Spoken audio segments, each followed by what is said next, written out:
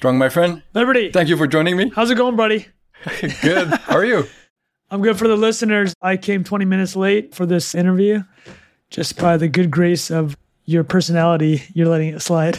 You were trying to run on the beach. That sounds much better than a podcast. Yeah. I'm just picturing like a Baywatch type of situation. Slow motion. I think the noon Eastern 9 a.m. PT must be the most mistake-laden scheduling thing. I guarantee if you do a pie graph or whatever, the pie thing, a pie diagram of how often the calls are missed, it's the noon and the 9 a.m. Noon ET, 9 a.m. PT. Confusion everywhere. Wouldn't be surprised. Like your brain's not fully woken up yet. Because I'm thinking, what sicko wants to have a podcast at lunch? That doesn't make any sense, right? So like you're having podcasts at a lunch hour right now. Whereas in my eyes, if it was noon PT, it would have been 3 p.m. Eastern for you. So anyways, I'm boring the listeners. So many things to talk about because I think like me, you have so many different interests, but I want this to be the exploration of the Trung expanded universe. So I want to start with the origin story.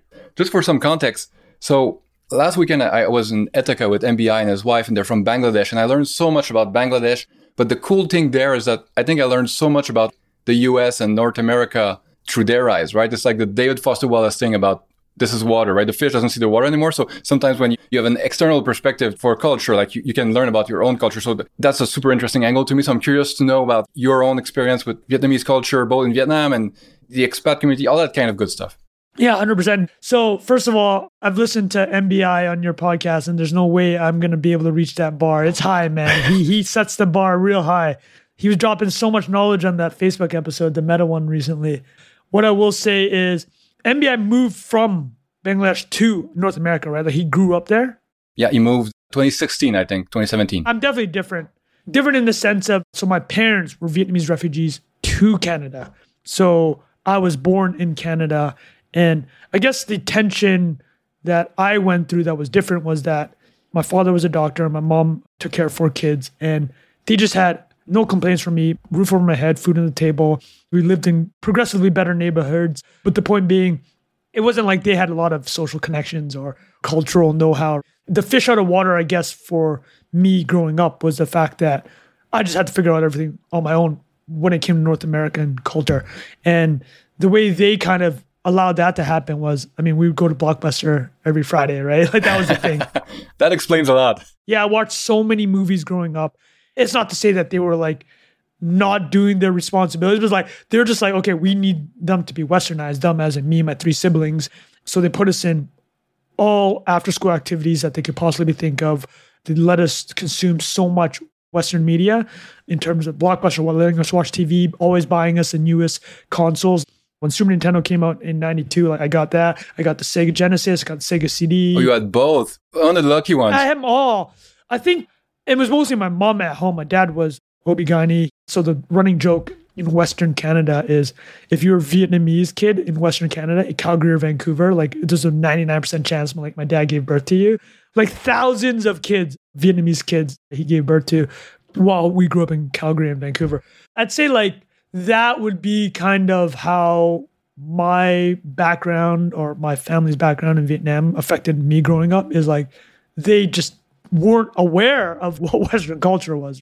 They were happy to give us these avenues. And I don't know if that was the best way to do it, but I don't know what choice they really had, right? Like, especially my mom was at home taking care of 4 kids. I have 1 kid and it's already hard enough, right? I can't imagine like how difficult it was for her. It wasn't like they had a lot of friends. Like all their friends were other Vietnamese refugees.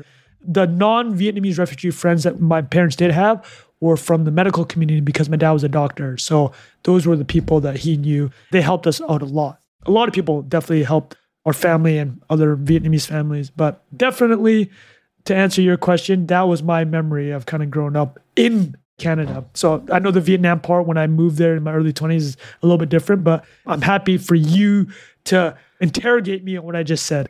I'm also very curious about your Canadian experience because you moved a lot from basically from one coast to the other, which as a Canadian, like sometimes I talk to American like Jim, right? And he's been in every province. He's traveled all around Canada. I'm like, yeah, I've been to kind of Quebec and Ontario. I haven't moved around that much. I'm curious how much difference you've seen in the cultures of the different parts. So I lived in Montreal for 5 years. I lived in Calgary for 9 years, and the rest was in Vancouver.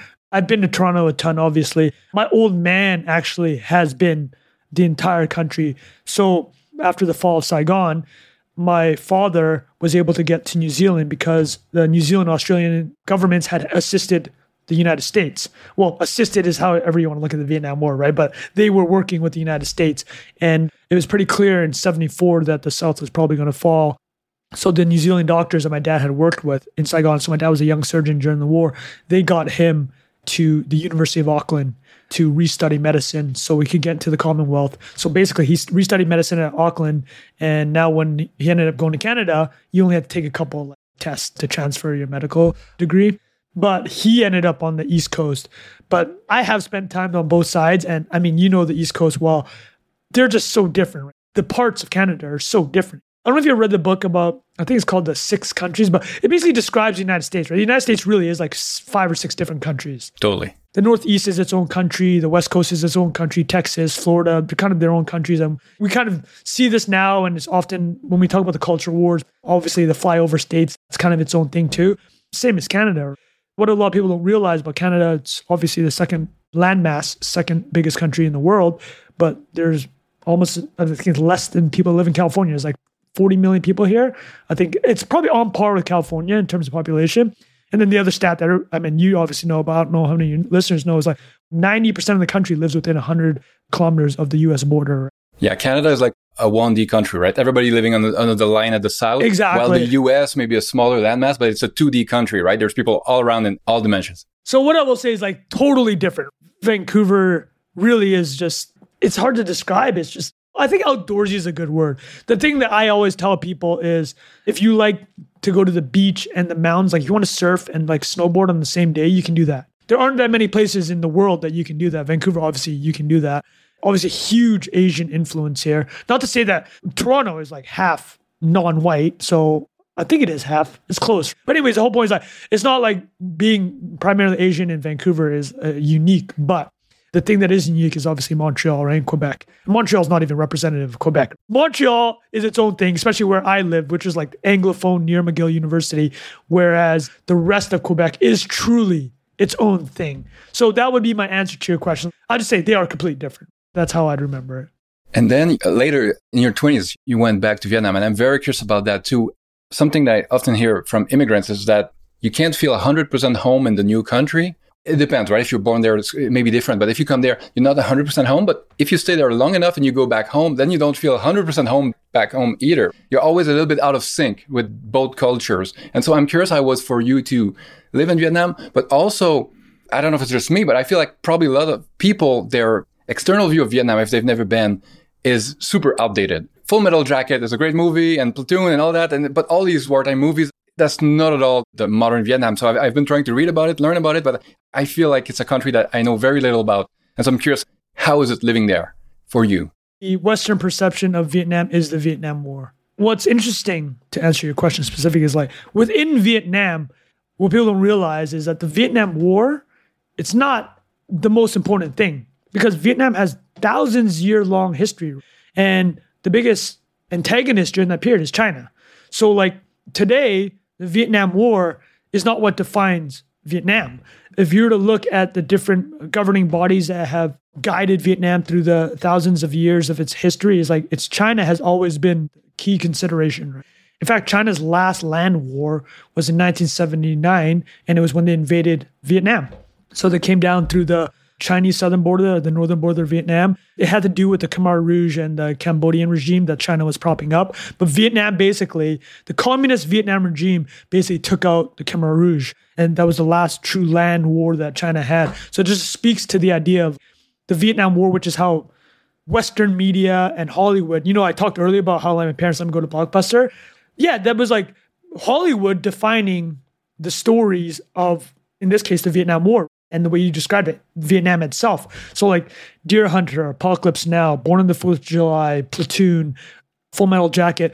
There's no speaking rules for Vietnamese people in any of these films. It's almost entirely the Western actors speaking. And when there are Vietnamese speaking parts, they're either killing somebody, murdering somebody, or getting raped or murdered. It's not obviously representative. What's interesting actually is I have a book, might be on the shelf, I'm not going to look, but the way Hollywood portrays Canada also has led to the perception of Canada as a place where there's just Mounties, bacon, and maple syrup. Somebody did a study of all the Hollywood portrayals of Canada, and this is where this perception of Canada comes from. But whereas you're Canadian, I'm Canadian, like we have obviously a much more nuanced take about what Canada is. The world knows Canada through Hollywood media, honestly. It's not just unique to Vietnam and the Vietnam War where this happens. It's like Hollywood really controls how much of the world looks at places that don't get a lot of coverage, which is why, obviously in Canada, quite controversially sometimes, you have to have X amount of Canadian content. I think Netflix has a $500 million fund that they have in Canada for the right to distribute content here. They have to make X amount of Canadian content. And this is a roundabout way of saying the perception of Vietnam is completely not what it is. It's how you said is like, if you were to go now, it is quite modern. Not nearly as modern as like Seoul or Tokyo, probably 20 years behind those cities in East Asia, but totally different. And something while I did live there that people did say, and I found interesting was, so Vietnam is actually more capitalist than America is in the sense of like, you can get things done with money. This insinuates corruption, but as in you can actually get red tape moved away. Whereas America, everybody complains about is that everybody has a veto now. Like if you try to build a new building in San Francisco, it's impossible because the local government has a veto. This board has a veto. Like this school has a veto. So for people that work in Vietnam and have access to money and like connection to the Vietnamese Communist Party, and not to say I agree with any of this, but it's like there's this perception where you can get more things done because you can just kind of grease the wheels with money. And the last thing I'll say about this before I throw it back to you is like, I think Tyler Cowen or no, Peter Thiel's talked about this, right? It's like at a certain level of development, you should expect corruption because corruption basically means that there's development happening and there's reasons for things to be corrupt about. If there was no development, of course there wouldn't be any corruption. If there's no money, there's no pot. There's no grift to be had. Yeah. What I would say to answer the question specifically is that Vietnam is much more modern than people probably expect because their idea of it is literally like a 1970s capsule of a war. MBI was telling me that in Bangladesh, the euphemism for bribes in Bengali translates to speed money. It's like, oh yeah, you can do that, but I'll need some speed money to make it happen. You have to pay speed money everywhere. I love that. In Vietnam, it's called coffee money. I've been pulled over in Vietnam on my motorcycle, and one of my cousins told me, it's like, if you ever get pulled over, just say, do you need coffee? Have you had your coffee today? So I go like, in my broken Vietnamese, I'm like, have you had your coffee? And they're like, no. I'm like, okay, here you go. Here's some, here, enjoy coffee. And that was kind of how we didn't get a speeding ticket. So very similar to MBI. For the listener, there's a book I read a little while ago. I don't remember the title exactly, but it's by Lile Aislip. She's a Vietnamese woman who lived through the war basically as a villager. And after that, she became a refugee to the US. And it's basically the story of her life, but seen from both perspectives. And she does that thing where she can contrast both sides very well because she has lived in both cultures. It's very well written. I think there's a movie made about it. I don't know if it's any good. Heaven and Earth? Yeah, that's it. Oh, yeah, that's a dark movie. Books. It's a dark movie. But the book is dark too. Yeah, but to your point, that's much more representative. It shows her fish out of water experience. And now that you mention that book, that story in that film, I think Tommy Lee Jones is the actor in that film. That's kind of probably representative of my parents' experience coming to North America. Is like truly fish out of water. And less so for me. I don't even remember those periods when we were quote unquote fish out of water. Like I don't remember the mid 80s or the late 80s when I was growing up, right? I was too young when my parents were truly having their struggles trying to integrate into new society. I think Vietnam's interesting. The last thing I'll say about that is the running joke is it's always 5 years away. So every time you ask somebody, it's like, when's Vietnam going to break out? They'll be like in 5 years. So they've been saying that for decades now. It's like Linux on a desktop. Yeah. So changing gears a little bit, the next thing I am very curious about is your online writing and starting with Twitter, because I think when I first followed you on Twitter, I'm like, oh, this guy seems interesting. I think you had like, I don't know, 8,000 followers or something. I had more, right? It's like, oh. And then I turn around and you have like 200,000, 300. You've clearly found a way to write in a way that resonates very well, that travels very well. Obviously, it's funny, it's interesting. Like, you have a mix of all these elements from your personality, right? It feels very authentic. It feels like you're following your curiosity. I'm curious, what is Twitter to you, or X or whatever? Is it a puzzle to figure out? Is it kind of a game? Is it just for fun? And it kind of became its own thing, but it was an accident. I'm curious how you think about it. I love how you called it, is it a puzzle game? I looked at it as a game. People have talked about it before. Twitter is any other digital distraction. Before Twitter, I was playing fantasy sports and losing money on fantasy sports. You're much more successful with this as a personal investor, but I was like an awful day trader. But like using the medium of day trading to get the same dopamine hits that I used to get with fantasy sports. And then before that, I actually haven't played games in ages, but like before I was a huge, and GTA was kind of the last one that I finished A through Z, GTA 3, like 15 years ago. So I've always had digital distractions, and Twitter to me was just like, oh, this is the next level of that. But it also gets to marry with something I've enjoyed. I've always liked writing, and primarily I like humor. I've always known that Twitter was, a place run by comedians and witty people. Brevity wins the day. Right? That was kind of the platform of Twitter versus like Instagram. You gotta be good looking to win on Instagram, but on Twitter, you gotta be funny and be witty. I do regret not going on Twitter earlier because it's always been what I enjoy. And I guess other people enjoyed, or a certain segment of the audience enjoyed what I had to say. But it definitely was a game to me. Similar to a lot of people, it was like during the pandemic, like, oh, what else am I going to do? So I had all this time and like stay-at-home orders, the whole nine. And I'm just like, oh, this game like seems winnable in the sense of I saw what was doing well, quote unquote, well, getting engagement. I'm like, I could probably do that, but actually put more effort behind it. I know that a big frustration with Twitter now is, especially since they did the monetization stuff, is that the meme accounts have just completely taken over. Reposting memes, and not to say that I've never reposted a meme or found a piece of content that had gone previously viral, but that's like all these accounts are doing. But it goes back to the point, is like the game earlier called 2020 was, can you write decent stuff? Obviously people make fun of the thread boys.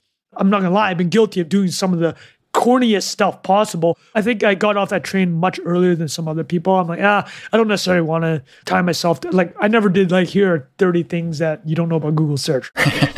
I know to some people there is no difference, but I think there's just, in my mind, there's layers of where I was willing to go. Execution matters so much. The same format can be total shit or amazing depending how you execute it, what the actual content is. I think people judge things by the container a bit too much. And so it's easy to lump everything in the same bucket. But if I'm actually entertained, if I learn something, if like that's pure value for me, I have no problem with that. The problem is when it's purely a waste of time or the 50th time I see it or whatever, right? Exactly. So to answer your question, I did look at a game and I thought I could do well on that particular game. And it turns out that I don't even know if doing well. Some people might disagree with this. Maybe the end goal isn't just to have a big audience or whatever, but it has opened up opportunities and I'm able to meet people like you. I mean, I remember early, like we've been exchanging for years now, just back and forth. We've Zoomed separately from this, just we chatted just completely casually and got to know each other. So certainly the benefits were huge. I think a lot of things have changed because I think the last 2 years it got a little bit insane. People saw it, to your point though, right? That container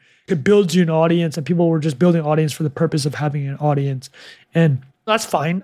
I'm not going to begrudge anybody. There's definitely other ways to push it, having that audience that are beneficial. And if some people don't want to do that, it doesn't bother me at all. I've chosen probably go more down that route and, I'm very happy about it. Once again, there's no single Twitter. People are like, oh, Twitter is this, Twitter is that. It's like Facebook. Your feed is very different from someone else's feed. And Twitter, if you curate it very, very well, you only follow certain people, you block or mute, whatever. Like you can create something that's very high signal to noise and you can get a lot out of it. And because Twitter is so based on the interest graph instead of the social graph would be like, oh, family, friends, people are close or more Facebook style. But the interest graph is kind of new. It used to exist before Twitter on like forums, right? You join a forum about music, about cars or computer nerds or whatever, right? You find your topic and you can kind of network there. But Twitter was the first thing where like all of these different interest verticals are kind of like all in the same pot. You stew them together for a while and you can find people across them or create new niches in between, right? So even inside of FinTwit, there's a bunch of subcategories of, oh yeah, the value guys here, the traders there, the crypto bros there, and all that kind of stuff. But this interest graph, I think it's kind of like the only way of finding a bunch of some of my closest friends today. If I remove that from my life, I'm not even sure how I would have met Jim or MBI or all these people, right? You. It's been extremely powerful in that way. But the people who love to crap on Twitter, this hellscape of whatever, what the line is, I'd be very curious to open up their phone or whatever and look at their just timeline. To see what the feed, yeah. Because it probably doesn't look like mine or yours. Sometimes it's what they call a user error. You're just using it wrong. 100%. I know that you're giving Threads a more serious look. I love your thoughts on Threads, actually. What has it been launched? 2 months now? So yeah, it's been out for 2 months. I think 4th of July. The thing I wrote quickly for people who haven't read it is basically that It may have been too successful too quickly. In the long term, it may not matter that much. But basically, most of the time, there's kind of like an order in which things go. You have the early adopters who come in when the thing is not quite done. Some features are missing, some stuff is kind of wonky, but early adopters, they don't care, they're used to it, and they're going to kind of build the social infrastructure of the place. They create the norms of the mores, and the feel of the place is created mostly by these people. And then later adopters came in, and at some point, like the big middle of the bell curve comes in, but there's already a bunch of stuff there. There's already some funny accounts and some interesting educational stuff and whatever. People can find what they want. But Threads was so successful that basically everybody jammed in through the door in like a week. And a bunch of the later adopters just kind of looked around and it's like, my feed is only a bunch of crappy influencers and nobody's here. So I think a bunch of people's first impression was much worse than it would have been if they had come like 3 or 6 months later. It may not matter ultimately, like in the long term, because it's built on the Instagram graph and like Meta has so many levers to pull to kind of bring back people that left. But I don't know. I think it may be the first time that I see a social network just be so successful that there's that kind of backlash at first. Do you still use it? Yes, but... Be honest, man. I saw the IRA. Yeah, no, not as much as first. At first, I was trying to cross-post most things, see where the engagement was, kind of the reactions, see. It was a way to get a feel for it. And now it's maybe like 1/3 or 1/4 of the time that I'll post on both sides. But I've had some good interactions there. The volume is much lower, but the quality is high. It's promising, but the thing is, I feel like a bunch of people have moved on. Some communities from Twitter, they've just left Twitter. A lot of tech Twitter and Apple Twitter is now like on Mastodon or whatever. A bunch of cool people went to Blue Sky at first, now they're probably on Threads. But the financial people seems to have stuck to Twitter. So even if Threads gets a bunch of traction for a bunch of sub-communities, if my main one stays on Twitter, I'll probably just stay on Twitter. There's 2 things that I'll flag. The one thing I read the most, and I love your thoughts on this, I think a lot of the most astute commentators like, listen, you don't want to build a social network, and its whole thesis is we hate this other one. As in like, if your entire reason for existing is that we are the anti-Elon, that's not a long-term thing. So I think that's one. The other one is, I think Compound wrote this, is Compound 248. I know also you're friendly with Compound, is he called it, this is like the final boss network effect challenge. It looks like Twitter or X has survived the threat early on. That first week I actually went, I'm like, ooh. Oh, it looked bad. It felt very, very like serious / existential. But then after like 3 days, I'm like, oh, I've totally forgot about it. I don't even think about it anymore. We forget, but that was around the same time that Twitter was like limiting how many tweets you could see. And yeah, they're rate limiting everything. So it felt, nothing is ever as bad as it seems or as good as it seems, right? It's like one of those situations. Man, Twitter's network effect is unbelievable, man. It's like, not to say that it's truly invincible, but it's been resilient. I think the media perception of Twitter and the one that a lot of people think is not nearly as bad as it is. Obviously, everything's turned to 11, but there has been a lot of changes. But you know what? At the end of the day, and I've noticed in the algorithm, it has changed a lot. I've had to roll the punches, and I'm not annoyed. A lot of people are like a lot more annoyed by it. I just don't get that riled up. I honestly don't care as much as people with like 10,000 followers would be complaining about how the algos changed. Listen, most people in the content game know this. It's like you're on rented land with social networks, build podcasts, build newsletters. That's always been the idea. It's like you can't get that upset. So I've been very measured about all that. I don't know what your thoughts are about whether or not the network effect has been super resilient.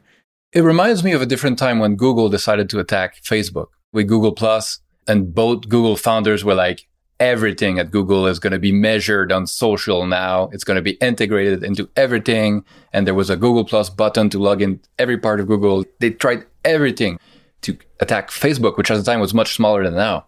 And they couldn't. I always stay with me as like, okay, these network effects, they cut both ways. If you kind of lose it, the way kind of MySpace or whatever lost it, it can unravel very, very quickly. If something much better is over there and everybody for some reason can get over the coordination problem and kind of all move at once, you're done very quickly. But if you're smart about it, and I think all these modern social networks have learned a lot from past experiences, and so they're smart about it. And not that Twitter has done a very good job, but even doing as badly as Twitter has done in some aspects, it's still super, super strong. So I don't expect it to go anywhere unless, I don't know, what would it take? What would it take for me? It really would be for the people that I care about, that I'm interested in, for them to move somewhere else. But that coordination problem is so hard. The first test was really when Thread launched, everybody on FinTwit probably created an account over there, right? So that was the moment where the whole thing could have moved, but it didn't. anytime past that, it's kind of harder to do it all at once. There would need to be a catalyst. Every day it gets harder to coordinate. I think this is what like Compound was saying. Is that's the final boss test. That one moment, I love how you said it, is like to coordinate everyone, there was a 48-hour window. Get everyone over here, takes one click. Everybody has an IJ. In theory, everybody tomorrow could just remove Google from their homepage and go on Bing. In theory, Google could lose 100% of its users in one day. In theory, but it's never happening. That's not how humans work. And so it's the same for these social networks. And when a social network has a different format, like let's say TikTok comes out and people can build, like it's the Eugene Wee thing. People go over there and they start building new social capital from zero because it's a totally new format and different people with different skills can be the dominant kind of account on that platform. But Threads and Twitter are so similar that I feel like the main distinction will be Threads will be like the Disneyland version that's friendly to advertisers and like happier and all that, which for certain sub-communities will work fine. But I don't know, FinTwit doesn't feel like a Threads type of place. So actually talking about the network effect, the one thing I was actually watching when the Threads launch happened was how much NBA Twitter would go to Threads. Because sports is a real moat for Twitter. It is the second screen. You're watching football, European football, soccer, basketball. People are second screening. Basketball specifically. NBA Twitter is probably more important than the NBA in terms of creating narratives and content for the average consumer. The average consumer of the NBA is probably consuming much more on the social side, caring about the characters of the league than watching 3 games a night. I don't think that's even like a controversial statement. So that is something which is quite unique to Twitter. So I was like waiting to see if that could change. To your point about the window, it might have been bad for Threads launch to actually take out one of the strongest legs of Twitter, which is live sports, in July, because that's a dog day of sports. Not much is happening in July. All the major leagues are done except for baseball, which is kind of just starting or getting its first quarter of the season in. And there was no Olympics or World Cup this year. To really test that second screen, which is what people do when they're consuming sports now, didn't even have the opportunity. I think that window's gone now. There was a period where I saw some of my favorite NBA people going to Instagram because they all have big Instagram followings also. And then I've just kind of all seen them. They're all back. And the season's starting, football season's starting upcoming week, NBA starting in October. It's like they're all kind of back on Twitter. So I'd be interested to see if that actually takes off on Threads, because that actually is a bit of a threat, because that type of community, the real-time stuff, I mean, you remember like Adam Mosseri, the head of Instagram, is like, yeah, we're not going to use hard news or politics. That's what the playing field is for. It looks like they're trying to pick away like the sports and the foodie groups, but like the sports is also real-time. If you're not architecting Threads to be real-time, how can it be for sports? And if you do architect it for real-time, then you're bringing in the political trolls. So there is an interesting tension that they've brought up. There's no perfect trade-off. You always get some of the bad with some of the good. One thing I'm curious about, thinking about your Twitter account, now I'm seeing you get replies from Elon Musk and a bunch of very influential people. Your inception ability is very, very high. If you want to get an idea in someone's head, someone who could make it happen, you kind of can, right? It's like the great power comes great responsibility. So I'm wondering how you think about that. How at first you're like shitposting for a few thousand people, but now it's like, I don't know, trying to convince Elon Musk to support nuclear power more publicly or something, but not in an overt way, but just bring the topic up or whatever. I don't know. How do you think about the type of readers that you have now that run companies? And there was a time I'm like, oh, I need to tailor. When I started it and I wanted to grow, that was like really my North Star. I'm like, okay, like we kind of talked about, it's like, I know some of this might be cringe. Like I can feel a little bit. Everybody's got that cringe sensor. And you're like, oh, fuck, am I really doing this? And then early in your journey, you're like, you know what? I'm willing to bite this bullet. The worst is when you know it's going to work, but it's cringe. And it's like, ugh. Yeah, you just know. I'll tell you one that's really salient is anything on Board Panda, right? You go to Board Panda because their whole job is to get the most viral thing, right? So they'll just go to Reddit and they'll just filter for the most viral thing and then they'll just put it on boardpanda.com. Some of them are very entertaining. Some of them are just like so cringe. You're like, oh, but I know this is going to work. And like I've been guilty in the past of doing that. But specifically to answer your question, like how do I think about content? And you said this when you were on the chat with Matt on the Colossus podcast, Making Media. I'm with you on this, man. It's my own personal interest. And it's 100% my own personal interest now. The only filter I have, I will say I will apply a little bit of a filter being like, okay, I can make this become a little bit more viral. Like I'll do the viral angle version of this. That's probably as much as I'll care about the audience. And that's still a little bit selling out. You're not really telling the best story. You're trying to sell the most viral one. And I'm not crazy about that, but I'm getting better. And I think what I would say is like, I'm very much in your lane is like, it's really just truly what my interest is. And the best articulation of it I've heard is Rick Rubin in his book, The Creative Act, and then in his various podcasts. I'm so happy this guy's doing a fucking podcast. Oh my, the Rick Rubin podcast is the best podcast in the world. It's the best podcast for creative people. It's unbelievable, man. It's just so good. I don't know how many episodes you listened to. So a couple ones I'll list off. The John Mayer one was amazing. Trent Reznor was amazing. Phil Jackson was amazing. We've seen these images of Rick Rubin, just kind of these memes of him. He'll be in the studio with like Kendrick Lamar just lying down on a couch and then he'll like take a nap and like wake up and like mid-nap will be like, oh, that's the one. And then like people are like, that's a running joke. But that's truly his creative process. So you're listening to this podcast and you're getting a window into how he actually thinks. This is his creative process. He's literally just probing the guests and like getting them to reveal stuff. And you're just like, he's showing us what he does. This is what he does. He's like a super fan, basically. When you're making decisions and you're trying to make something that's authentic to you, first you have to figure out who you are and be in the right zone, right? So he's very good at creating that atmosphere for it. I don't know if you saw the Shangri-La documentary, but the studio where everything is painted white and they repaint after every artist. And it's like, he's trying to create a kind of empty space where you can be yourself and creative. And that's one part of it. But the other part is you have to be a proxy for the listener or the reader or the viewer or whatever. And he's an excellent proxy for that because he's a fan of this stuff, right? He really loves music. He really loves all that stuff. He's like a platonic ideal of a music fan. He's a professional fan is how he says it. But what's interesting, so I'm going to answer your question now that we've just had a little love session on Rick Rubin. This is what he said, and he said this many times. He goes, you cannot create with the audience in mind. That is a separate part of the creative process. And he has a very good reason for that. It's not about your own ego and like, oh, I don't need to listen to anyone. He says, trying to guess what the audience wants, like the millions of people, is like, it's impossible. It's an impossible task.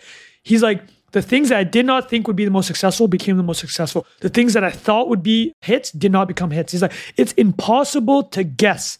Like, listen, some people are very forward-looking, but for them to even say, Rick Rubin is arguably one of the top 3 most successful music producers ever, and he's saying, I cannot guess. So if he's saying that, I'm like, okay, this guy knows what he's talking about. So he says, you cannot create for the audience because it's actually impossible. It's like, you cannot be in the mind of a million different people. That's the first thing he says. The second thing he says, which goes back to your point, is everyone is an artist. He's not just saying that as a platitude. He says what art is, and you kind of touched on it, is do you have a point of view in the world? Liberty lives in Eastern Canada, spends this amount of time looking at investments, spend this amount of time on various different interests. I mean, I love your YouTube recommendations and your newsletters, like the VFX stuff. I love all of them. This is your view. That's your art. Is your point of view on the world. That's what your art is. Similarly, right? I'm a Vietnamese Canadian. My parents were refugees here. I grew up watching Blockbuster and Adam Sandler movies. I wasted my 20s like getting drunk in Saigon. That's my point of view in the world. That's my art. No one else can have that. So the question then becomes, can you bring that point of view out, which is what this entire book is about. So to answer your question, yeah, that's my job. And that's what I care about doing is I want to bring my point of view out. And what that means is I can't be worried about what the audience thinks. I don't even call them audience. Thinking, it's a useless task. I agree with Rick Rubin 100%. There's no point in thinking like that. I can guess and I can package things and have a sign a confidence band that it might be liked by people, but that's not what's driving it. What's driving it is my personal interest. Yeah, if it was possible, someone would just have albums with like 12 number 1 hits. Oh, exactly. Some filmmaker would only make blockbusters and some come close, but even some of the best ones, if over a career you make, I don't know, 5, 10 big films, that's considered to be like super high batting average. I think you can kind of separate the two. You have to create for you what you really find interesting. And kind of like Tim Urban says, there's other Tims out there. There's other people like you that will like that stuff. But once it's created, then there's a kind of second step, which could be packaging it or distributing it, or that part. You can also have some art and skill in how you do it. And I think you're extremely good at that part. But yeah, it does feel authentic. It feels like the stuff that you're really interested in. And in my own scale, it's similar. I try to never decide of including something or not because I think it's going to be popular, because I would have made very, very different choices if I was trying to be more popular or monetize better or whatever. But at the end of the day, if you're spending all day thinking about that stuff, living in it, writing and thinking about it, I don't know. I wouldn't want to create something super popular that I don't enjoy myself. That would be a terrible, almost a Greek tragedy. No, 100%. You talk about the Making Media podcast. Yeah, it's longer to get the people to read your stuff versus lowest common denominator versus just doing, here's a funny ask me anything Reddit thread. The people that do read, they're so sticky. They're going to be with you for life. One thing that I will say related to that last comment about creating content is what I do know for sure is this. The stuff that typically, there does feel like there's a correlation between the effort I put into something and its quote unquote virality, or if it becomes something that people truly like, people can feel the effort. I can't prove it, but I think people know when the effort is behind it. Well, I mean, you obviously know David and Ben from Acquired, and you mentioned them a lot. But it's like when you listen to something they do, or like obviously David too from Founders, is like, you know the effort that has gone into this. And then you almost like, out of respect, you're like, they respect my time. They're condensing 50 hours of work into 2 hours. I'm going to give them those 2 hours because they've respected my time to do that distillation. I have a theory about that, and it's kind of a half-baked, so I don't know how much sense it makes, but very quickly when you start to read or listen to something, there's a bunch of surprises. And for some of the best creators, most of the surprises are positive. It's like, oh, it's even better than I expected. Because your brain tries to predict where it's going. Oh yeah, that story, they did a podcast about, I don't know, NVIDIA and you kind of know the story vaguely. It's like, oh, there's even more. Oh, they found something I had never heard of. And all the surprises are positive. And that's the very best creators. It's like, it starts from a good point and they're polished and they express themselves well and all the bases are covered on like the foundations. But then you keep getting surprises positively. While with others that don't quite have it, they could write about or podcast about the same topic, right? The same facts. But the surprises are kind of negative. Oh, they forgot about it. Oh, there's a small mistake there. And this part is kind of too long and clunky and boring. And so that's what separates the very best. You keep getting surprised. David Sandler is another great example, right? I've been listening to stuff for, 5 years or something, 6 years. He was really good back then, and he keeps getting better all the time. I don't know. He does an episode about the same book he did back then. It's like, oh yeah, I remember that book. It's like, it's so much better. You found new stuff. Because it keeps tying in everything, right? It's crazy. Dude, I can't believe you've been on... Actually, I found about Founders because of your newsletter. What were you doing? How did you even find it 5-6 years ago? I have no idea. I tell Jim sometimes, if I could explain easily my process of finding stuff, you could make an algorithm for it. Yeah. It could be outsourced easily. But because it's so opaque and weird and esoteric, it's like I'm just wandering around. Dude, I need to know how you found David's podcast, man. You need to dig in the crates and figure this out. That was like drafting Tom Brady in the 7th round. It's like, you're like 5 years ago, like, oh, this is it. That's like Rick Rubin-esque for tastemaking in terms of the podcast world. Think about it, man. Think about it. I don't know. I would have to do some forensics on my hard drive. Do some forensic, man. I think, dude, you owe it to the Liberty newsletter to find out how you found David all these years ago. This is homework. I'm making a note. Yeah, you do that, man. I would love to know, man. The next thing I wanted to ask you about is, I'm going to guess at an answer, right? And tell me if I'm correct. But so you started a Substack too. The reason why I started my Substack basically is I read a Balaji post about how, like, if you're building something on someone else's platform, could go away anytime, the platform could change, or rules could change, anything could change. And like that's kind of building on quicksand. So it may be a great way to find people, to express your ideas, get feedback. You can do tons of super great stuff there, but you kind of never own it. And so having a direct relationship with people, when I press publish, I know it's getting in their inboxes. Hopefully it doesn't go in promotions tabs or whatever, but there's other problems, but hopefully it's pretty direct. While if I post something on Twitter, who knows who's going to see it, especially if they're on the algorithmic timeline and not the following timeline. Did you start a Substack to kind of like move some of the people over to a direct relationship? Do you have more plans for it? Is it just the format that's different, like longer form? I'm curious how you think about it. I work with Workweek. I don't know how familiar with the Workweek business model. They've helped me a lot with growth and with the newsletter sending. But more specifically to your question about email, yeah, it is like email is just totally different, man. I mean, we've talked about this. You know this. That email relationship is just... I mean, you're in the inbox with family members and job offers and important coordinating, like you're doing a bachelor party, right? You're in that zone. That's what's happening in the email inbox. And if somebody is putting you in their rotation in the inbox. They gave you permission. Exactly. I mean, it's very simple. I like long form writing.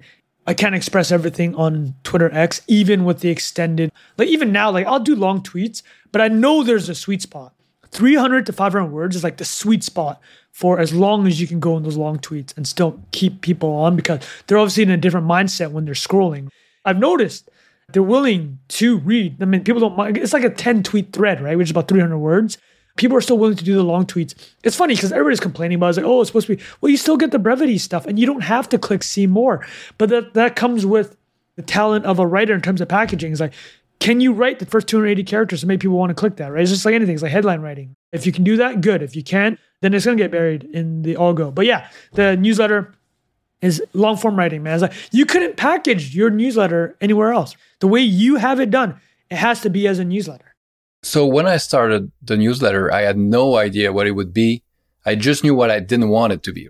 The obvious thing at the time would be, well, I mostly write about investment. I'm a full-time investor. I'm just going to do analysis of companies and make recommendations, valuations. And so that seemed kind of boring to me. So I tried to go as far away from possible as that, which is why from the beginning I had like science and tech subcategory and the arts. And anytime I write about a business, I mostly write about the fundamentals, the business itself, the products, the technology, not the stock and how it's trading and the multiples and all that. So I tried to get as far away from that. But it still evolved a ton just based on the format. It wasn't planned, but then the intros were at first just kind of like housekeeping. Like, oh, this happens. And now the intros are like another whole section where it's like more personal stuff or shower thoughts. So that became its own thing. Yeah, you've been working out, man. You've been running. I've been following everything, bro.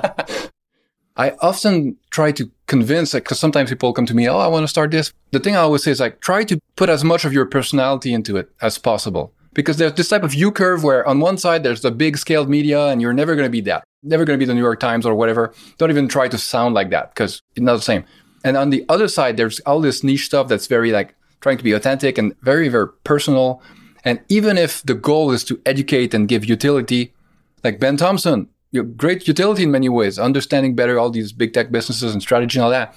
But he puts enough of his personality into it that even if he's writing about a company that I'm not super interested in, right? I'm not going to invest in X, but I still care about his take on it as a person. I've been following him for, I don't know, since 2013 or something like that. A decade now, yeah. The first time I heard him was on a podcast called Cubed, and it was 3 different bands on the same podcast. It didn't last very long.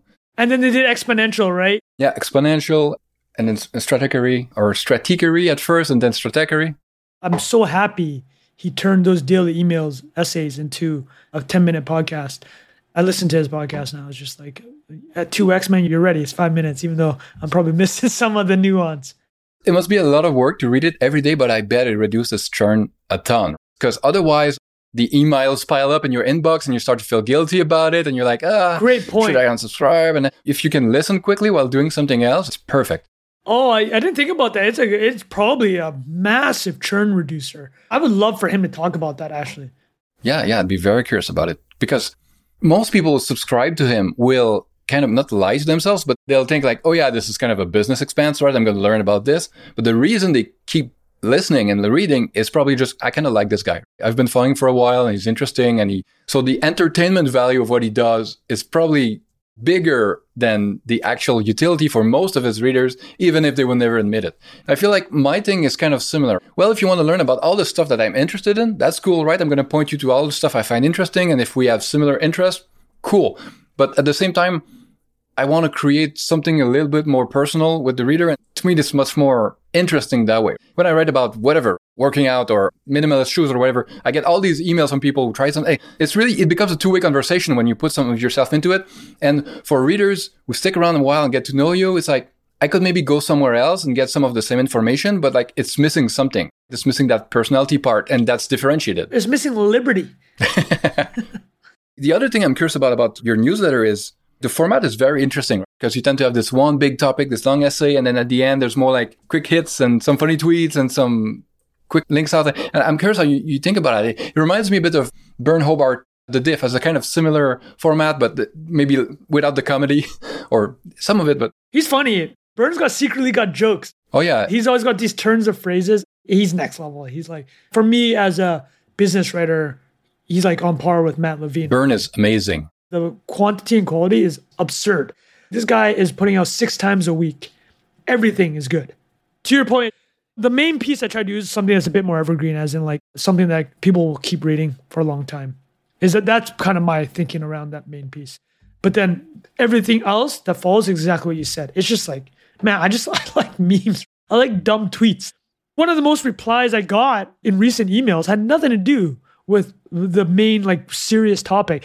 It was about this stupid Breaking Bad joke that I had found on Twitter. I was walking through why it was like the interaction that can only happen on Twitter. I don't know if you saw this. It's like there's two twins from Breaking Bad, the Mexican hitmen from the cartel. They each have accounts on Cameo. One charges $99. The other one charges $499. So Cameo, for the listeners that don't know, is a celebrity website where you ask for shout-outs. So you pay like $300, or in this case, $99 or $500. But these guys are twins. So people like found this and like, wait, why is one arbitrage, twin worth 5 times more? But in the comments, the Twitter users are discussing what's going on here. And one guy's like, look how much harder the guy charging $100 is working. Like he's already made 50 grand, whereas his brother is charging $500 has only made 10 grand. And then the next guy's like, no, you got it all wrong. This guy's charging $500 to make the $100 look cheap. Everybody's buying the $100 ones. And then because they're twins, they're just splitting the responsibility. But here's the best part. One of the twins answered to that thread. All he posted was the gif of Walter White from Breaking Bad going, "You got me. You got me." Yeah. So it was like the perfect Twitter only. This can only happen on Twitter. People arguing about something about a celebrity shout out company. And then one of the people from the company answers in the replies with a meme from the show that made him famous. It was perfect. That was like the most responses I've gotten in like ages, right? So stuff like that. Man, like people like to be entertained, and I think you said with Ben Thompson, like a lot of it is probably just entertainment at this point for a lot of people. I mean, Bill Simmons is the best example. He has incredible basketball knowledge, like truly incredible. And he has great pop culture knowledge. And you do learn a lot of stuff. But at this point, it's just habit, man. Like, I can't believe how much I look forward to listening to his podcast. I don't listen to all of them. Like, I don't care about NFL that much. And I don't care about some other random topics he's into. But I look forward to his podcast, man. It's like, he's just been in my life for 15 years. You're talking about habit forming? Like, that's it. It's an incredible formed habit. I think Ben Thompson has kind of said he patterned his business on Bill Simmons. He's kind of like the OG of this type of online creator for the modern internet economy. And I don't even care about sports, but I still listen to the Rush Bowls and the Big Picture and a bunch of his podcasts. He probably was the inspiration for some of the podcasts I did for like The Last of Us and Severance and a bunch of film. Okay, why shouldn't I do that? Like, I'm interested in that. 100%. There's no limit on what you can talk about. The listeners or the readers or whatever, they have a bunch of different interests too, right? It's not because one is about payment infrastructure that the other can't be about Severance. And they don't have to click on it if they're not interested, but why not? Why not everything in the same place? I'll tell you an insight that he had that's amazing. I listened to him on the How I Built This Podcast with Guy Raz. Highly recommend people listen to that. But his insight was this. He's like, so in the late 90s, and you kind of mentioned this with like the U-shape of creators, is like on one end is individuals. They'll never be as big as the other side, which is the New York Times.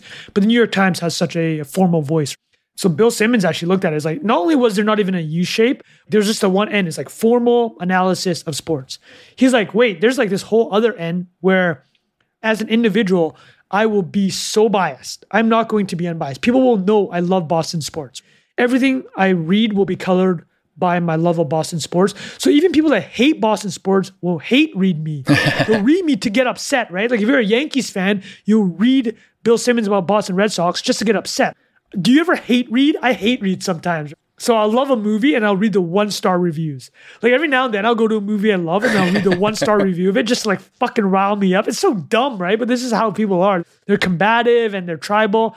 But his other insight, which I think links to how you said it kind of inspired you to do things. He's like, I want to write about sports, but I also want a massive audience. So what is it that people care about? In the late 90s, it was The Wire and Sopranos. So he's like, okay, I'm going to find a way to write about NFL and The Sopranos at the same time. And what he did was he just took really famous quotes from season 1 of Sopranos or season 2, and then he made those awards for players in the NFL. And so now he gets both worlds. He gets the world of TV, HBO, prestige TV fans to actually want to read his stuff.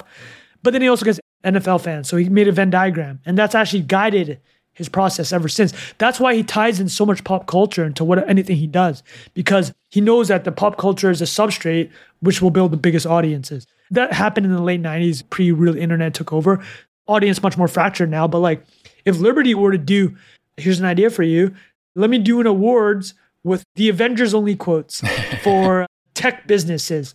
I tell you right now, that will bang. Pick 10 quotes and let's take one right now. Take Thanos, like snapping his fingers, destroying half the market cap of a company. That could be like Tim Cook taking out Facebook's advertising with their app changes. Fuck, I might just write this now, man. I love this idea. We got to do it before this podcast comes out. That's so right. And basically, a lot of the time, doing something new means taking two existing things and creating something at the intersection of it. And because Bill was kind of authentic in his love for both sides, it works for a long time, right? You can do it. If he was doing like cynically, like, oh, how can I have a big audience and trying to triangulate stuff? I don't think it will work. People would see through it.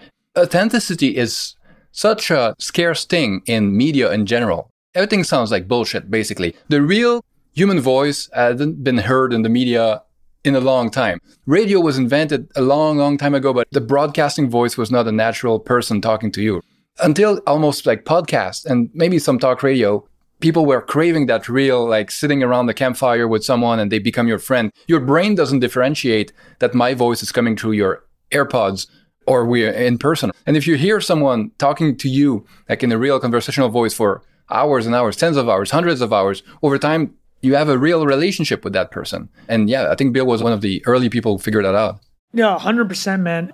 I mean, this is why talk radio. I mean, you've seen the numbers. Like, we know how much Howard Stern gets paid. Like, I think he was making $50 million a year. And radio, too, is like 10 times the size of podcasting in terms of advertising revenue. It's not small beans. And I think it's what you're talking about is people like that fireside kind of stuff. It's like, I loved Jim Rome when I was growing up. He had a 4-hour radio show every morning. It was incredible. Looking back, I can't believe I gave this guy 4 hours of my day every morning. It was absurd. Yeah, there's something about it, man. People like the spoken word.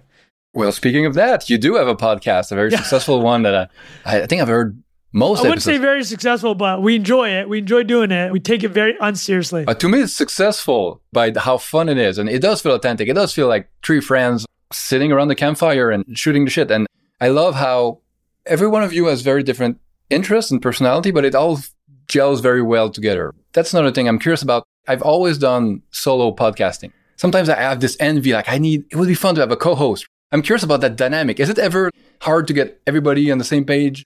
How's your experience been with the three-headed podcast? Oh, yeah, for sure. So I do it with Bilal Zaidi and Jack Butcher, two British cats, all met on the internet, actually. We're definitely friends now. Like we talk about it all the time. And I love just telling jokes. I love just shooting the shit and like making stupid jokes. And it's like just a canvas for that. But what I think a lot of listeners do appreciate is it's exactly like you've been saying about Bill Simmons, man, is like, and Ben Thompson at this point now is like, a lot of it's just entertainment, man. Just people want to listen and have a good time. The problem I find with a lot of business/tech focused ones is very pedantic. Hey, we're going to teach you XYZ, or like, I'm so good at this. It's like being self-deprecating is extremely, extremely valuable. I wouldn't say it's a Canadian thing, but Canada is well known for comedy. Lorne Michaels, actually, is Lorne Michaels Canadian? I'm pretty sure he is. But anyways, there's so many famous Canadian comedians that punch about, like we're talking Seth Rogen, Martin Short. Yeah, Jim Carrey. Ryan Reynolds, Jim Carrey. Per capita, if you were to look at, like, if you Googled right now, like top comedians in the world, a disproportionate number of them are from Canada. And I think there's something about it. I think there's a bit of the small brother syndrome with America. You know how we're like, Canada is America's hat. You have to be funny to get attention from the big brother. Yeah, you have to be funny to get attention. And I enjoy humor, man. That's my big takeaway from the podcast with these guys. Like, we enjoy doing it. We laugh a lot. And we've never taken an advertiser. We've talked to advertisers, we've ebbed and flowed on whether or not we wanted it, which is really not the purpose of it. It just didn't really matter to us. And we'll do it until we stop enjoying it. I mean, that's the truth. That's what we said.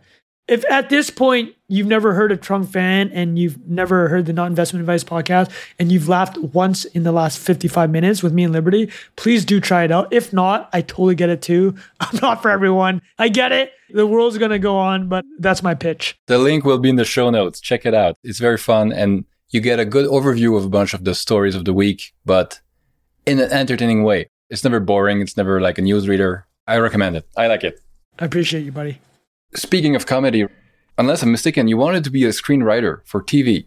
I'm curious about like the background of that and how that worked, but I'm also curious about how you're seeing that evolving because everything seems to be changing very quickly, like in the past decade with the streamers, and it's very unclear where the pieces will fall. And is now whatever you wanted to do on that side, you're doing it, but it's on Twitter, on newsletters, on podcasts. Is that replacing that dream or is that still something you want to do? I'm curious. To answer your question, yes, it is replacing. And I'll do a quick TLDR. for listeners that are not familiar, which will probably be most of them, when I was living in Vietnam, as we discussed, being a total asshat in Vietnam. Just to give you an idea, like my purpose of moving to Vietnam was like, I made $6,000 do construction after university. I'm like, how can I stretch $6,000 so I can party 3 nights a week?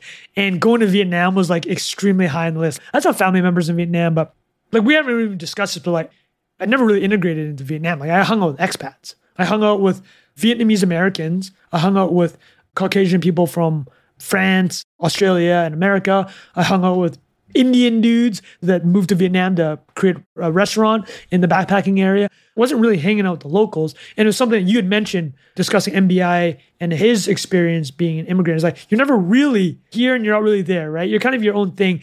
Even when I'm living in Vietnam, I'm not getting to know the locals as much as I should have. But going to Vietnam, being a total asshat, I think everybody in their early 20s, the majority of people, if you watch movies growing up, you're like, oh, I'd love to be a screenwriter, right? I think this is a dream for a lot of people. But like I tried to do it and I actually ended up selling a script to Fox. Oh, nice. And the big lesson from that was this. A lot of people I knew at my age in their early 20s, they had gone to Hollywood to try to be a screenwriter. But the problem is you don't have any stories. Like you have nothing to tell. Like you're just living your Hollywood life. It's like how bands, all their second and third albums are about touring because that's all they do by that point. Exactly. So like if you're living in Hollywood, working for an agency, you're in the coffee room, like what stories do you have? What are you telling? Whereas I kind of backdoored it. It's like, yeah, here's my story. I'm like this idiot. Parents sacrifice their life to move to Canada and North America. And then he goes back and he's just being a total idiot in Vietnam. Like that's my story. Fish out of water, reverse fish out of water. And he's just like spending years in Vietnam. Expat communities are so fascinating. There's a certain hierarchy in Asia with expat communities. Like if you went to Harvard Business School and you're an expat in Asia, that probably means you're in Tokyo or Hong Kong or Singapore working for Goldman. If you're in Southeast Asia as an expat, this means that you did not go to Harvard Business School.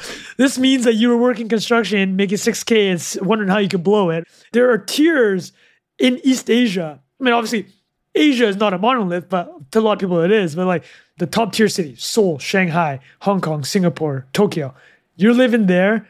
That means as an expat, you're getting extremely well paid and you're probably doing something of note. You're in Southeast Asia. You're in Cambodia. You're in Thailand. You're in Vietnam. And listen, I'm not dogging people doing this, but as a person, the anecdotal experience is like, you're probably not the cream of the crop as an expat, as a foreigner, or you're not the most ambitious person in the world, which is fine too. Totally fine. I'm not judging. I'm just sharing my experience. So yeah, I wrote a script there. The script was, it was The Fugitive meets Harold and Kumar set in Southeast Asia. Like that's the pitch. Every line in that movie would get me canceled now. It was like, that was written in 2010, a totally different time. I'd probably have to rewrite the entire thing. And I have over the years. But the TLDRs, we sold it. We thought it was going to get made. A lot of issues around financing because Western studios don't actually want to finance directly because they know in Southeast Asia, there's a lot of bribes being paid and corruption. So you have to find like local banking partners. There's a lot of things that ended up why it didn't get made. So the money still ends up in bride, but indirectly, right? Indirectly. Like legitimately, like they need local partners. Spin money, coffee money. But yeah, so I thought I was going to be a comedy screenwriter just 10 years ago. It didn't end up working out. But kind of what you alluded to is circled it and came all the way back to what I cared about, which is comedy, trying to make people laugh. But now using the medium of Twitter and the business knowledge I gained over the years. Like I did my CFA, did my MBA, don't care about any of that stuff, but I can be funny about it. And that's the value. It's a perfect example of how the gatekeepers are going away because you're kind of doing what you want to do. And you probably have a much more personal freedom and independence and control of your time and basically your creation than you would have if you were in some writer's room somewhere. You're probably reaching, I don't know, maybe a bigger audience. That's hard to know because a show can go big or get canceled after one season or a pilot. You never know. But you're kind of doing a lot of the stuff you want to do, but without anybody's permission now, which is a new thing. Not so long ago that it would be just impossible and there's so few spots. And so they probably can treat people pretty badly until you become like a franchise kind of person. No name, but I'm guessing that the early years as screenwriters are not probably as glamorous as people imagine. So you nailed it. Not only that, it's like 5 people are deciding my fate. It's like the producer, his assistant, they're deciding whether or not this happens. Now it's totally permissionless, right? It's like I put it out there, people either like it or they don't like it. I'm fine either way. This is how I ended up writing for Bloomberg for a year. Like my editor found me on Twitter. He's like, oh, I think this is a different voice and we'll do this. I haven't talked about this a lot, but like I worked with Hassan Minhaj on a skit or a Daily Show and he found me through Twitter. And it just goes to things like the OG way, the gatekeepers is like, no Vietnamese Canadian is high on the list of Hollywood talent finding. I don't care anymore. I just kick down the door, right? I build my own audiences. I do my own things. Like people like it, they don't like it, doesn't matter to me. This is what I'm doing. I'm just going to keep doing it, right? And something quote unquote bigger happens, cool. If not, also not cool because I'm happy with my life. I'm happy with the life I've created, being able to take care of my wife and my kid, work the hours that I want and consume the content I like, meet interesting people like you. It's like Jim says, it used to be like you get a piece of paper from somewhere that implies you may be good at a thing, but now it's proof of work. People know that you can write because they can see it every day on Twitter, on the Substack. You judge people much more, I don't know if it's fairly, but it's more meritocratic in a way. Because a lot of time, someone's cousin gets hired for this or that. And it's like, can they do it? Maybe, if you're lucky. But the idea that you went to school somewhere and that means that you're good at something, it's a very, very tenuous proxy for talent, I think. Yeah, 100%. You live in Ottawa and you transition into investing your own money. For you, that road, if you'd want to write with an audience for finance, like it didn't exist 10 years ago. It wasn't even a thing. So listen, you're working with Jim with Infinity Media, and I know you guys are doing interesting stuff, but the thesis behind it being exactly what we just talked about. Traditional gatekeepers, listen, they're still powerful. We're being honest. The New York Times still sets the agenda for a lot of really important people. But the reality is that you can project out what's going to happen 10 years. Easiest example is here.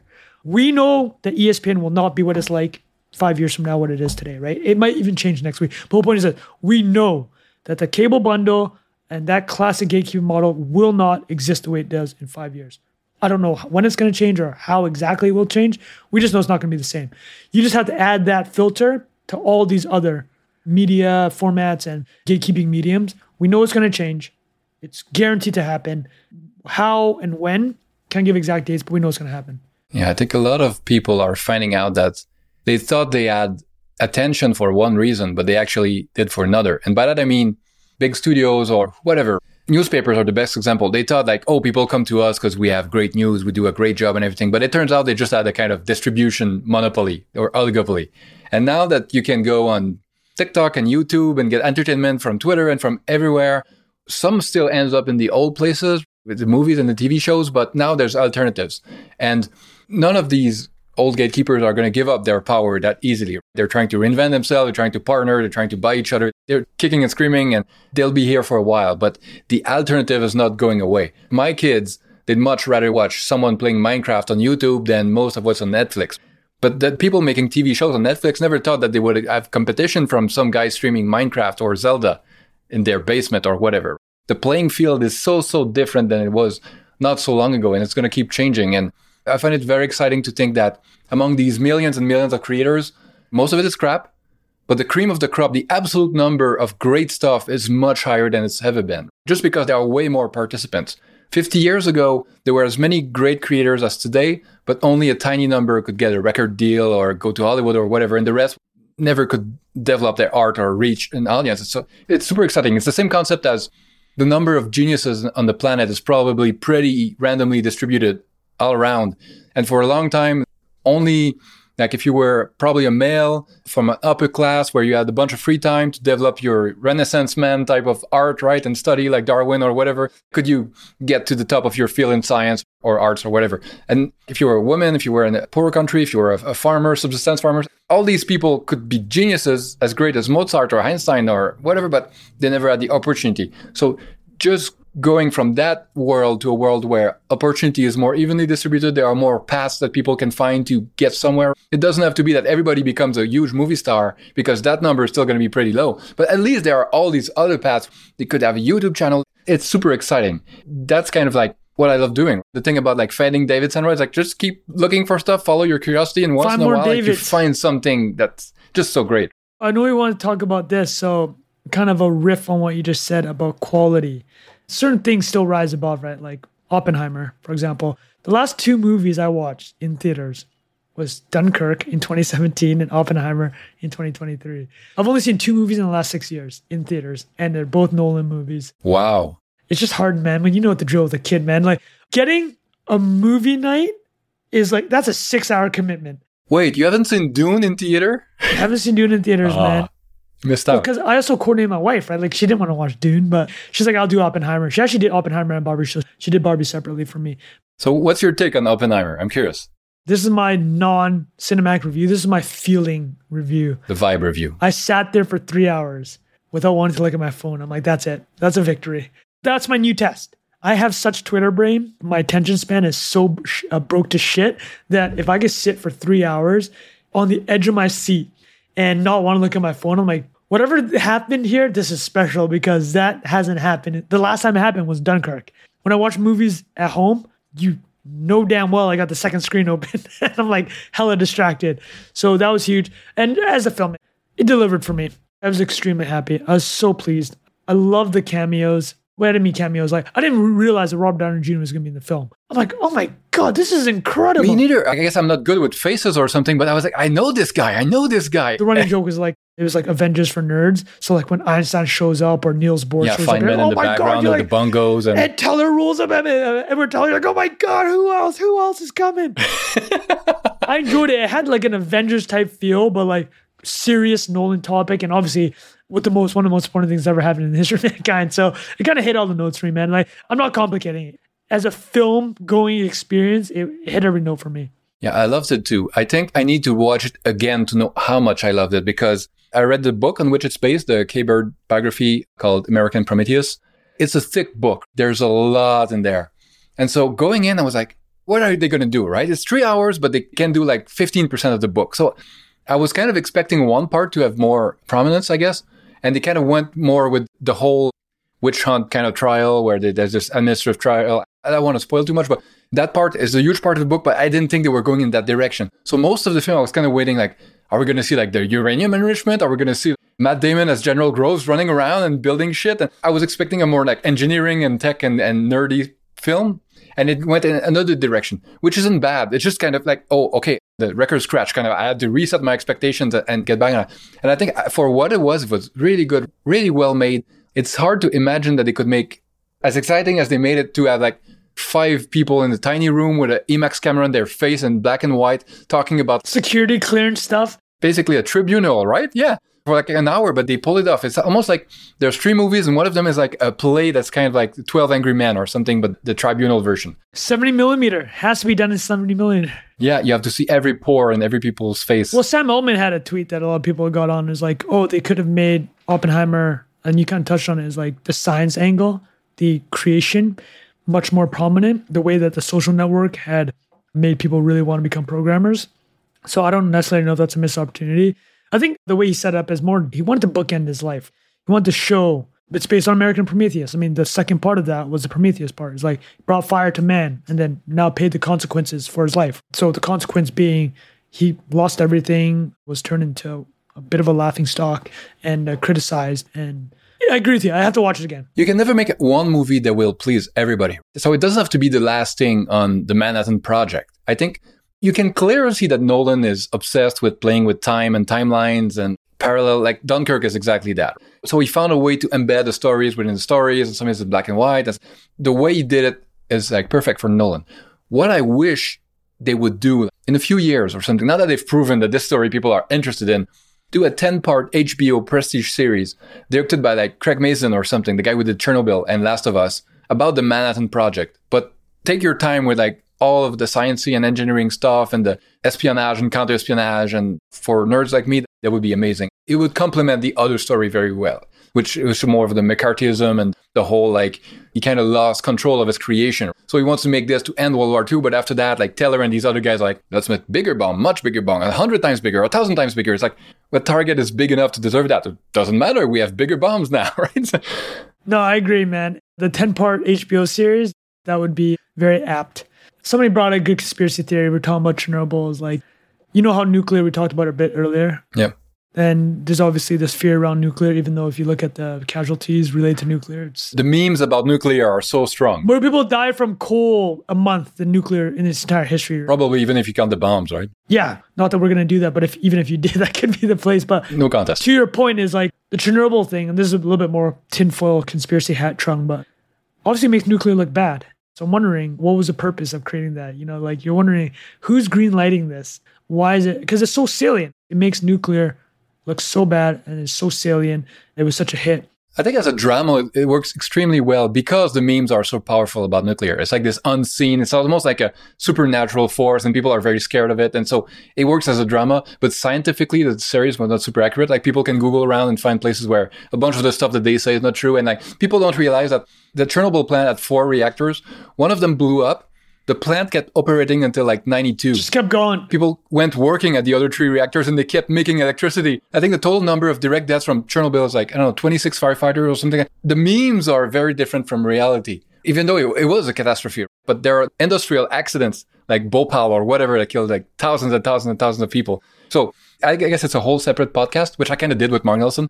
But yeah, Chernobyl is kind of like, not bittersweet for me, but it's like, I love it so much as a drama. It works. It's so well made. It's so well written. It's amazing, but it makes people more afraid of nuclear. It's a great story, which is why my tinfoil conspiracy hat's on. I'm like, who's greenlighting this? What is the purpose of this content? They need to make a series about coal, some coal plants or something. Yeah, exactly, right? Mercury poisoning the locals in the groundwater.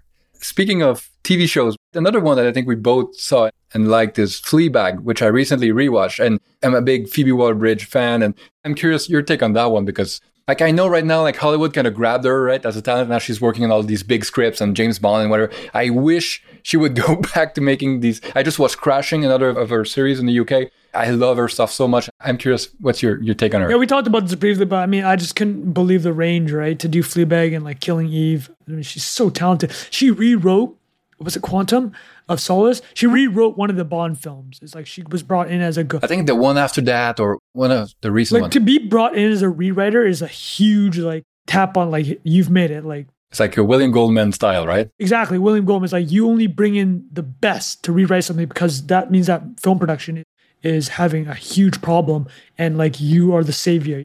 I love seeing people before they become quote unquote successful. There's a really nice clip of Gordon Ramsay getting yelled at in a kitchen in the late 90s. It's one of my favorite clips on YouTube. I'll send it to you later, but like you're watching this and this guy who created one of the greatest chef personalities ever, who's objectively hilarious. When he's cursing people out, it's like I'm keeling over laughing, even though I know he's being a complete asshole.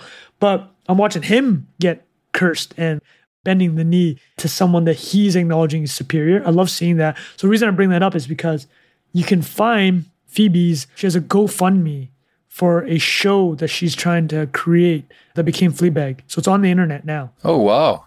And it's like 3 minutes long. Yeah, you watch it and it's incredible. It's with her co-creator. I think they're lifetime co-creators. I forgot her name. Also super talented, obviously, but it's an amazing piece of content. I love seeing those clips. I mean, one of the previous ones of this ilk was like Kanye. But like, no, we can't talk about him apparently. Let's not talk about Kanye. Kanye before he blew up is like, there's a lot of those. Obviously, they had the Netflix too, but Phoebe has something. I'll send it to you. It's a GoFundMe. It's a 3-minute video. You're like, oh, this is amazing. This is before she blew up. I know Fleabag was based on a play, like a one-woman play she did. I wish I had seen that. It was for her one-woman play.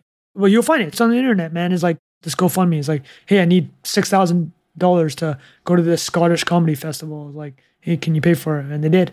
And now she's massive. Amazing. I watched that Kanye documentary because of David Senra. It is very interesting to see like how he climbed the ranks and he figured out how to put himself into places where there was opportunity and all that and worked really hard. But his confidence level is just, I was listening to David's podcast, latest one on Winston Churchill, the Boer War one. I don't know if you listened to that one.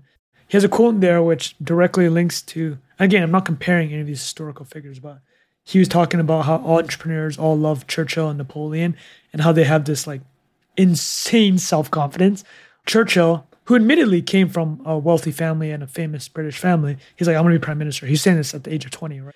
Yeah, that's kind of reminded me of like watching young Kanye. Like he's like the confidence he had in himself, next level. I hate to be like armchair psychologist, but some people like Kanye, there's probably a narcissistic diagnosis in there. For sure. We're not defending actions here.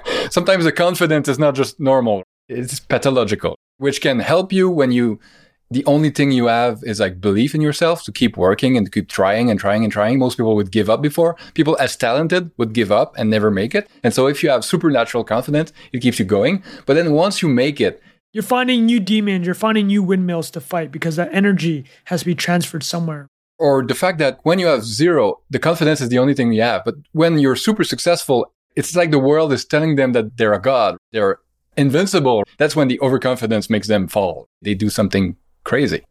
The last thing I wanted to talk to you about, which is, I guess, one of your side projects or your main project. I don't know how big it is in your days, but I've been using your app, Barely AI. Thank you, dude. I'm curious about how you've been building that with your co-founder or founders. I'm not sure how many are working on it, but I'm curious also about how you think about this whole revolution in the past year. The LLMs and the generative AI for images and now videos. Everything is coming so fast. I'm curious about how you think where things are going, and are people like us, right, banging away on a keyboard. Is it just a new tool to do even better, do even more? Or is it like, in 5-10 years, almost everything is mostly AI generated? Where do you think it's all going? Well, for the listeners, I want to say that Barely.ai Liberty is one of the, I wouldn't call it necessarily power user, but you give a lot of feedback and we love it. I warned you.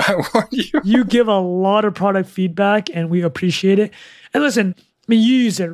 What's the pejorative of these type of products, right? They call it a thin wrapper. It's like, yeah, we're built on various AI models, like various large language models. So we're plugged into Claude, we're plugged into GPT. For speech to text, we got Whisper and Scribe, and then obviously Stability and Dolly for image generation. And I mean, the way I look at it is this, is like, yes, you're building on top of APIs that are doing quote unquote the hard work, or like putting in all the effort to build that kind of foundation. But the other thing I'd say is, if those type of models are becoming ubiquitous or be commoditized and it's kind of freely available everywhere, it's like you have to find other parts of the competitive stack to compete on, right? Other vectors. And price is obviously one vector. Another vector is UX. And I think that's where Barely AI kind of comes in. It's like we have tons of presets. We have prompt marketplaces where our users, we have a pretty active Discord where they're creating their own prompts and kind of sharing it. If you're an accountant, we will have dozens of prompts for that specific field, right? That people have found that help their workflow. So I think definitely we are on that end of it. Is like we are trying to simplify and give a user interface that a certain amount of the population want to use. I know you use it. And the question I have is, would you agree with this analysis? You're business guys. Like, I just think there are tens of thousands of people that want AI exactly the way we've built it. I'm not saying it's going to be the next Google, but I'm saying the way we've built it is exactly how some people will want it. Many things, right? One thing is that tons of people, especially business people, especially people who build spreadsheet and try to quantify everything, underrate UX and UI because it's kind of fuzzy. There's not a number for it. But Apple is not the most valuable company, or I don't know if Saudi Aramco is bigger now, but whatever. It's not as big as it is only based on feeds and speeds and megahertz and GPU cores. Part of it is just all these intangible and qualitative stuff that feels better to use. It's more convenient. It's more intuitive. When I try to do something that I've never done before, most of the time is how I would just imagine it to be. I try something and it works. And so building a really good UI and UX for these models, it's super valuable to me. From anywhere on my desktop, I just have this key combo, press it, pop. I do my thing and super quick. I can super quickly change between Claude and GPT-4 and see which one has the best answer. And that part of it has plenty of value. It's very different than just a generic, like open a tab and go in ChatGPT and all that type of stuff. So there's definitely some differentiation to be had there. And as you say, right, if everybody's using the same models and one of them as just like, I don't know, makes you like, part of it is like it's more enjoyable, but part of it may be more productive. I love your hyperchat thing where with a slash, I can do a grammar correction. The keyboard shortcuts and all that just make me more productive, right? So if everybody's using the same thing, but one of them is 5 or 10% more productive, it's like, that's a huge differentiation. It's like in sports where the difference between the winners in the Olympics is not like 50%, right? It's 1, 2, 3%, right? So I don't know. I wouldn't compare myself to an athlete, but I think it does make a difference. So I think it's definitely real value. It's harder to put in a spreadsheet. It's harder for one of the business types to say like, oh yeah, you have a moat. It's just qualitative, but it's real. That was like how me and my co-founder Parham are looking about it and thinking about it. The other part that we thought about was, listen, I do have this, we talked earlier about building an audience, having distribution. This actually fits me because I use this every day, and I don't use it in the way that a lot of people assume. I probably use it similar to how you use it. I use it a ton for ideation and editing. So I don't have, we write a lot. Editing is such a different process than writing, such a different mindset that I hate that context switch. So I'll spend 3 hours writing and then I have to context switch to editing. I hate it. But Barely, for me, it's like you said, I literally just one shortcut. I'm like, it's doing it all for me. And I don't have a copy editor. I probably should, but I don't. And it's my copy editor. It makes me more efficient on that front. It saves me hours on copy editing. And the context switch is what it saves me on, because that's the most annoying thing in the world. Yeah, you can't edit and create at the same time. Totally different modes. One is going to hurt the other. And so if you just stay in the flow and just create a bunch of stuff, if you publish once a month or something, like, okay, you have plenty of time, go back over it and everything. But there are many weeks where I'll publish 3 times a week, fairly long stuff. That's what I use it for, right? Grammar correction and, oh, this headline's not quite right. Like, give me 5 variants. Okay, this one's better, but I still decide, I still pick it. A lot of the time, it gives me suggestions. I take nothing from it. It just could trigger an idea. A lot of it is more like having a co-writer that's like you bounce some ideas off, and sometimes there's nothing, but you still tried, right? That's 100% it. So like, to answer your broader question of like, how do I think about AI in general? I think it's like a co-writer in a sense, right? It's an executive assistant that is way smarter than you, but also makes a lot of mistakes, but you get to pick. Yeah, that's how I think about the product, why me and Marham are building it. Part of it was I have distribution. The other part was like, hey, I use this every day. So it was a good melding of those two things. The way that we've described using it is how I envision AI helping people. I don't think it's a replacement. You know when something's written by ChatGPT. The way I'll describe is this. We talked about Oppenheimer. I'll tell you what happened. There's all these secondary and tertiary figures in the film, right? Like famous political figures that maybe aren't as famous as obviously Bohr or Einstein. So I started Googling them to find out more about them. And I saw a bunch of these Medium articles written within days of the film getting released. I could tell those Medium articles were written by ChatGPT, meant to win the SEO pages for those things. But that perception of like, it can create a lot of junk, but I think you can tell, right? You can tell when there's no effort and it's not inserting somebody's personality. It kind of goes to your U-shape. Your personality, inserting it in the media landscape, is what ultimately will differentiate you from this deluge of AI-generated content that's coming. So as a way for us to circle this conversation is, I would say, really lean into your personality. The Rick Rubin is like, what is your point of view in the world? That's your art. Is like, is what will separate you from ChatGPT, which can pump out 1 million words in 10 minutes. That's what will separate you. And what me and Liberty use this for, editing, ideation, that's what people should be using it for. Super valuable. It's not going to replace you. Yeah, no, that's a very good point. The amount of work required to write something used to be like having someone at a keyboard, right? But now it's like press a few buttons and you can generate pages and pages. Like that's a commodity now. What's scarce is basically high quality, authentic, unique, differentiated type of content. And that's a tough way. You need a point of view. You need someone's taste. You need someone that's a good proxy for the audience in many ways, right? Find something interesting. GPT is not going to find interesting stuff for you. Or if it does, it's going to be super pro-cyclical, right? It's like a lot of the algorithms, YouTube or whatever. If you like something, they can find a ton of stuff that's kind of similar to it. But the exploration part, like finding new things that you didn't know about, that you didn't know you'd like, that part is much harder for these algorithms. 100%, man. TLDR, find your point of view. That's your art. Rick Rubin style. I think that's a big takeaway here.